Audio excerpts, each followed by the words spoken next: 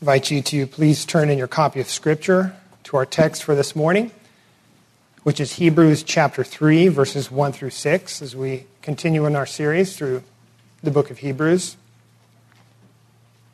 And I will read the verses so that we are more familiar with them. Hebrews chapter 3, verses 1 through 6. Therefore, holy brothers, you who share in a heavenly calling, consider Jesus, the apostle and high priest of our confession, who was faithful to him who appointed him, just as Moses also was faithful in all God's house. For Jesus has been counted worthy of more glory than Moses, as much more glory as the builder of a house has more honor than the house itself. For every house is built by someone, but the builder of all things is God. Now Moses was faithful in all God's house as a servant to testify to the things that were to be spoken later, but Christ is faithful over God's house as a son, and we are his house, if indeed we hold fast our confession and our boasting in our hope. Now, a letter of Hebrews was written to Christians in the first century who were tempted to return to the older covenant. We know that they were formerly Jews who now, because of their newfound faith in Christ, were being treated unfairly. They were being rejected by their Jewish family and friends. They were being rejected by the Jewish community. They were losing jobs, business opportunities. They were losing relationships that they had once loved and clung to. And not only that, but we know that the threats from Rome were getting more and more dangerous to Christians during this time. And so the writer, under the inspiration of the Holy Spirit, writes to encourage these Hebrew Christians and to encourage us this morning to persevere in our faith in Christ.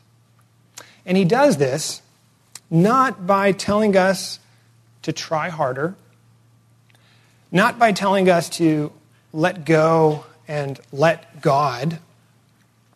He does not say, you can do it. The power is within you. But what he does is he gives us an exhortation throughout this epistle to look to Jesus, to our faithful Savior. He points us to Christ, who is superior in every way. And so far in Hebrews, Jesus has been compared to the older covenant prophets and to angels, and Jesus has been shown superior in every way. The prophets served a role, the angels serve a role, but they are just servants. Christ is the superior Son. And now in chapter 3, there is a new comparison and contrast. And this time, it is between Jesus and Moses. And so why Moses? Well, I want us to keep in mind this morning that the original audience of this letter was thinking about returning to the older covenant. And when I say the older covenant, I'm referring to the system of sacrifices and offerings and priests, and the temple, and the ceremonial and civil laws. All of these things characterized the older covenant, what we see in the Old Testament and up until Christ's ministry concluded on the cross. Basically, when I say and when we talk about the older covenant, we're speaking about everything that was revealed to Israel before Christ's death, resurrection, and ascension. And so the Hebrews were tempted to return to this older covenant system in administration. It was what they were familiar with. It was what they were brought up in. It was what they were catechized in. It was safe because the world and those around them would no longer persecute them because they were Jews. They were part of now this mainline religion again that Rome pretty much overlooked for the most part, as long as the Jews were not rioting and at peace. And so the temptation was to return to what was familiar, to what was safe. And this was the older covenant administration that they were tempted to refer to. And so when we think about the older covenant, who was that primary mediator of the older covenant? It was Moses. It was Moses, we know, who received God's law.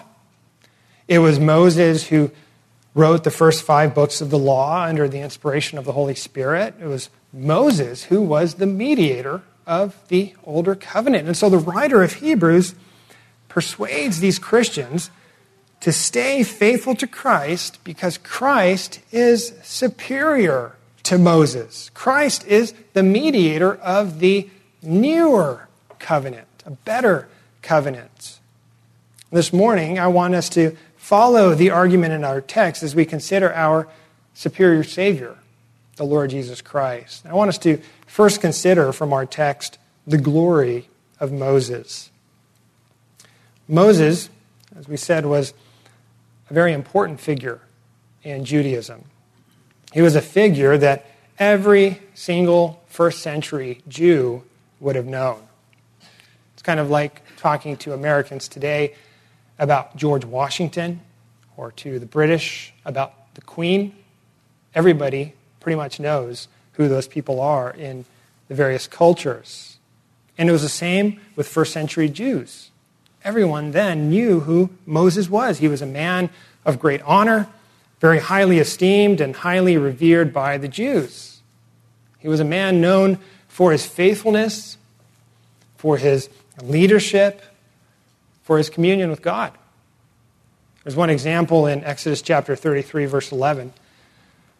There we read that inside the tent of meeting, the Lord would speak to Moses face to face, as one speaks to a friend.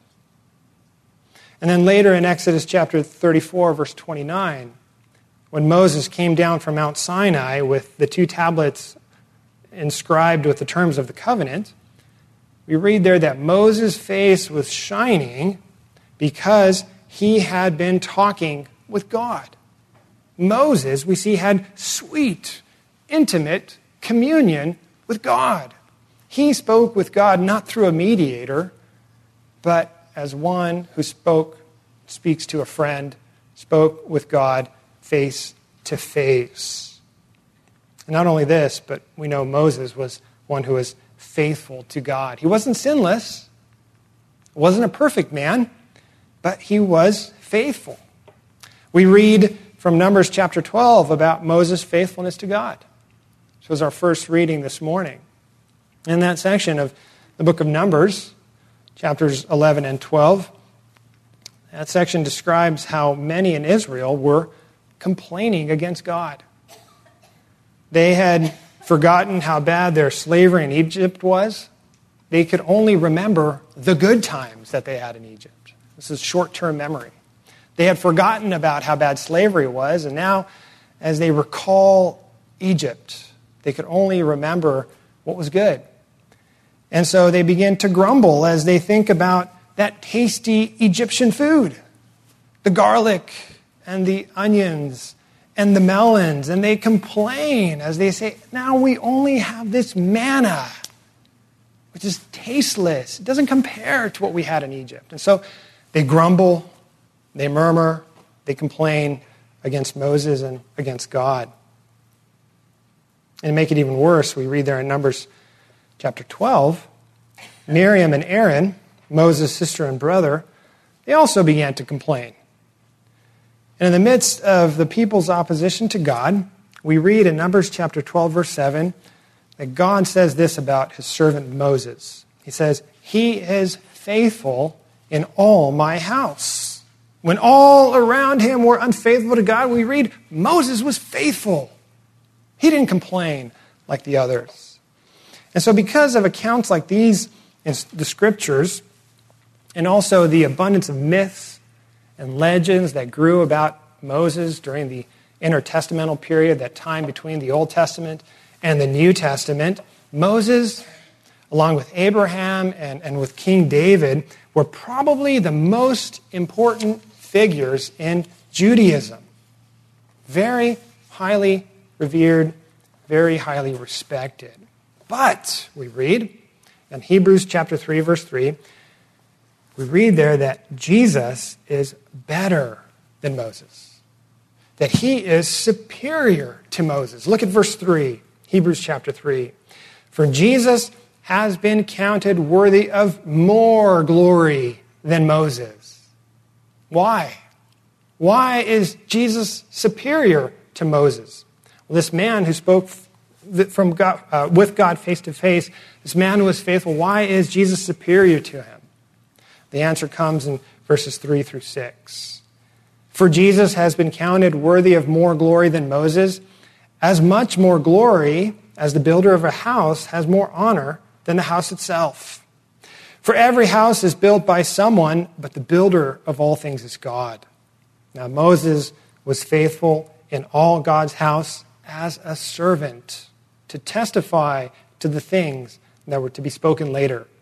But Christ is faithful over God's house as a son. And we'll look at the remainder of verse 6 in greater detail next week.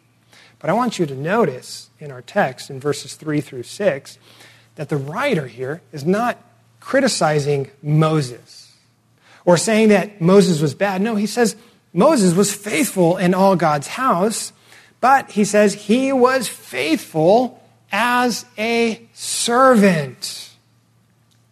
In the Bible, when we see the word house, it's usually a metaphor for God's people, for the church. We need to understand here that he's not referring to a building, but he's referring to a people that include the older covenant believers and the newer covenant believers together. Sometimes this word is translated as household or family. And the writer here is saying Moses was faithful, but he was merely a servant in the house, in the family. Jesus, he says, is superior to Moses because he is faithful over God's house as a son. Moses is in it as a servant. Jesus is over it as a son. In essence, he's saying that Moses works for Jesus. Moses looks up to Jesus. Moses is merely a part of the house. Jesus is over the house that he builds. And notice the subtlety of verse 4 where we read that the builder of all things is God. What the writer here is pointing to is the divinity of Jesus, that Jesus is the divine Son. As he said in chapter 1, that he is the one through whom all things were made, pointing to his divinity. Christ built his house. He built this family. He gathered his people through his obedient life and atoning death through his covenant faithfulness. And so because of his perfect faithfulness, he fulfilled that promise to David, that promise that we read in 2 Samuel chapter 7, verse 13, where God promised David that he would raise up for him a son who would build up a house, a family, a dynasty for God. The promise there to David, he shall build a house, again, a family, a people, a church, for my name, and I will establish the throne of his kingdom forever. Jesus is the one who is over this house, his house of people that he has gathered to himself through his perfect work of redemption. And so, loved ones, we are here this morning as a covenant family, as the household of God. We are of the household of faith. Why? Is it because of Moses? We know that Moses played a part in the history of redemption. He was faithful. But we're not a covenant family in Moses this morning. No, we are a covenant family in Christ. It's the Lord Jesus who said that he would build his church, that he would call to himself people through the preaching of the gospel and the sovereign work of the Spirit. What we see in our text and throughout the scriptures is that Jesus is the divine Son who is over the house. And Moses and you and I are merely servants in the house that Christ has established. But notice what he also says in verse 5, that Moses was faithful in all God's house as a servant to testify to the things that were to be spoken later. What he is saying here is that Moses' role as a servant in God's house in the older covenant was to testify, to witness to Christ. He's saying that Moses was a type of Christ, which is our second point in the sermon. Moses was a type of Christ. Now, what is a type in the Bible? Now, some of you may not be familiar with that term. Well, a type in the Bible is something that points forward to the person and work of Christ. It's something that points forward to the person and work of Christ. The type can be a person, it can be an object or a place that points beyond itself to the person and work of Christ. And the type often resembles Christ in some essential features. There's a connection between the type and the greater reality, the greater fulfillment that comes in Christ. And God used, we know, many types in the older covenant to point his people forward, to teach them to anticipate a greater reality, a greater fulfillment that would ultimately come through his promised Messiah, through the one who we know was the Lord Jesus Christ. And one example of a type that's very clear is that of the Passover. It was the Passover that taught Israel about the seriousness of sin, taught Israel about the need for blood to be shed in order for forgiveness of sins to be accomplished. It taught Israel that blood could be shed by a substitute in order for forgiveness to be made, atonement to be made. And it taught Israel that God would grant forgiveness to those who were under the blood. This was a type that was pointing toward Christ. And the question is, did the Israelites, as they were celebrating the Passover those many years in the older covenant, did the Israelites know that these were types that were merely pointing to a greater reality that would come in Christ, in God's promised Son? Did they know that there was something greater to come?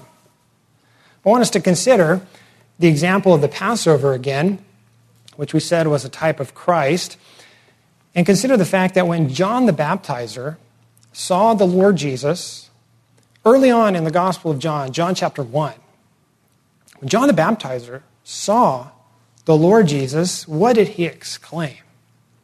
He said, "Behold, the Lamb of God who takes away the sin of the world." John the Baptizer made the connection between Christ and the Passover before Jesus even began his earthly ministry of preaching about his suffering and death and resurrection and ascension. John knew that the Passover was merely pointing to a greater reality, and when he saw the Lord Jesus Christ beginning his ministry, he understood the connection between the promise, the type, and the greater fulfillment that was now about to be accomplished through the work of the Lord Jesus. And in the same way, loved ones, Moses was a type. His life and ministry, we know, resembled Christ in many ways. Moses' ministry as a servant in God's house and as a servant in the older covenant, his ministry was ultimately to point to the person and work of Christ. And we think about Moses and Jesus and all the ways that their lives resembled one another. A couple of ways that we can note is that as infants, both Moses and Jesus were threatened by cruel kings and narrowly escaped death because of the king's decrees to kill the Jewish babies That both of them were mediators between God and the people. That both were God's instruments to free his people from slavery. Both of them spoke the word of God to the people because they were prophets of God, and the list goes on. In fact, in the Lord's Day devotion and questions today, I have included one of the questions is, see how many connections you can make between Moses and Jesus. One theologian named A.W. Pink, he wrote in his book Gleanings in Genesis, he came up with 75 connections. So children, maybe that is something that you would like to do with your parents this Lord's Day. But we see the similarities between Moses and Jesus because Moses was a type of Christ. He pointed forward to Christ. He pointed forward to the one who would be greater than him. Moses knew of himself that he was merely a servant in God's house and that a greater one was to come.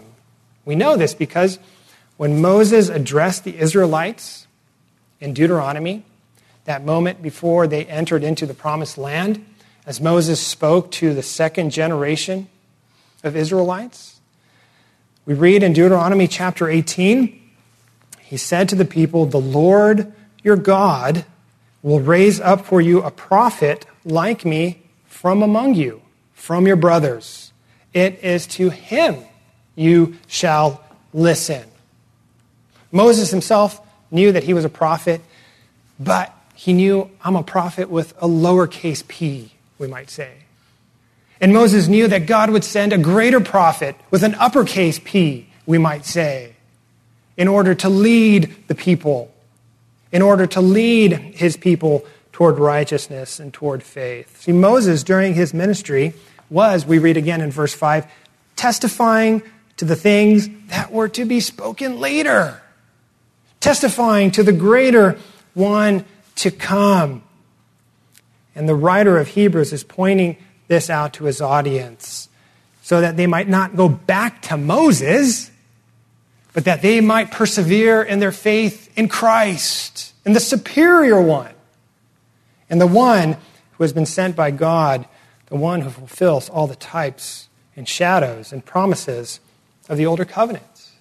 See, because if the Hebrews returned to the older covenant that was mediated through Moses, returned to the sacrifices, returned to the temple worship, returned to the civil laws, the ceremonial laws, they are in essence returning to something that is inferior, that has passed away, that was ordained by God for a time, but that has now been fulfilled and replaced by the greater fulfillment in Christ.